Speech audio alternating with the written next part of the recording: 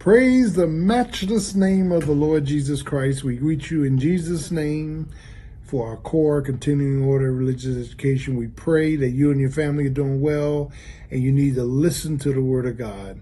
In Ephesians chapter 6, Paul says, be strong in the Lord. Now let me stop, pause, and park, because that preposition in denotes it's the Lord's strength and not yours. Be strong in the Lord. Appropriate the strength that's due to us as we call on his name. And one of the things that Paul is dealing with in this warfare of Ephesians 6, where he mentions that we ought to be strong in the Lord, is that Satan's objective is to throw all kind of interference our way.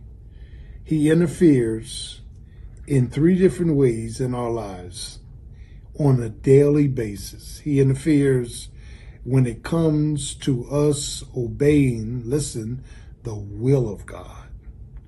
He interferes with the will of God. He gives us alternatives. He gives us things that he knows we're going to like and whatnot. He's trying to affect us from the will of God. The will of God is very simplistic. The will of God is clear. God makes his will clear to you.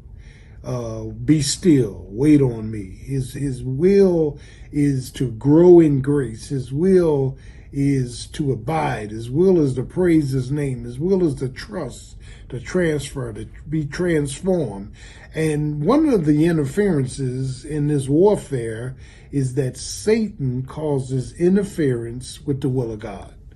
The will of God is not 5 and 6 different things. It's one thing. Amen.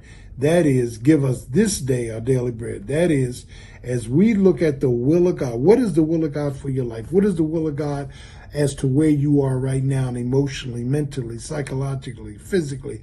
What is the will of God surrounding your life? And so Satan throws interference to diffuse and to divide the will of God. And as you pray for your family, as you pray for yourself, Lord, what is it that you would have me to do?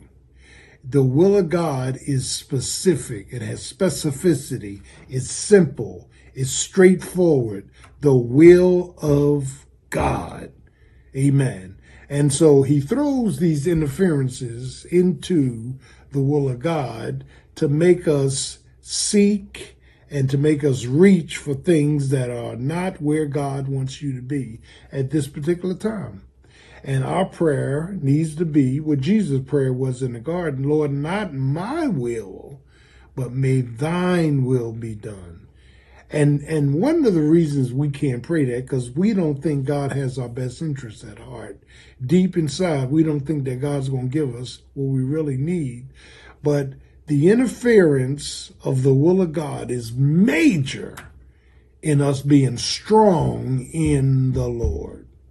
Secondly, not only the interference with the will of God, but the interference from our wounds. We're all wounded. We're all weak.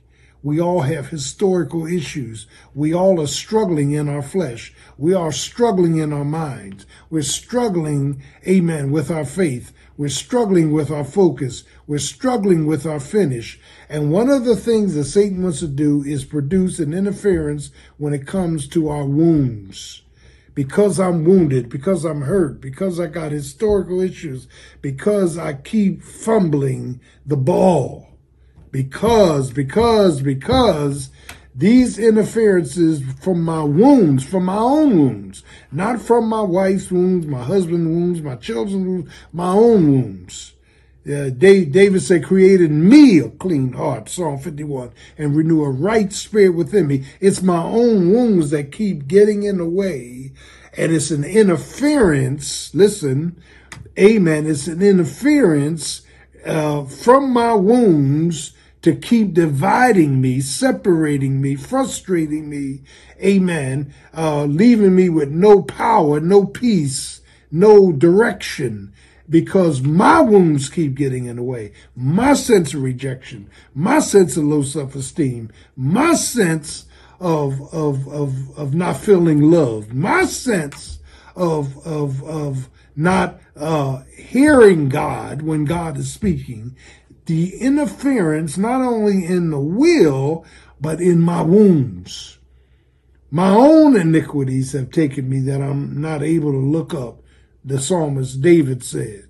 My own iniquities, my own stuff, my own garbage, my own interferences that keep getting in the way from me thinking right, speaking right, praying right, living right, walking right, giving right. And so the interferences of my will stops me from being strong in the Lord. The interferences of my wound stops me from being strong in the Lord. And then third, the interference of my worship stops me from being strong in the Lord. My worship is my praise. My worship, amen, is God's power. My worship, amen, is the Paraclete working in my life, the Holy Spirit. My worship is God pulling me out of my situation, pulling me out of trouble, pulling me out of desperation, pulling me out. God is able to do that which is far exceedingly abundantly above all that we ask or think, to the only wise God, our Savior. Be strong in the Lord. How do you do that? Living according to his will, having victory over your wounds, and praising him in worship. I will bless the Lord, Psalm 34, at all times. His praise shall continually be in my mouth. Think of three things when you think of interfering. And you think of what's stopping me from being strong in the Lord. My will, my wounds, and my lack of worship. God bless you. Have a great day. Jesus Christ loves you, and I do too.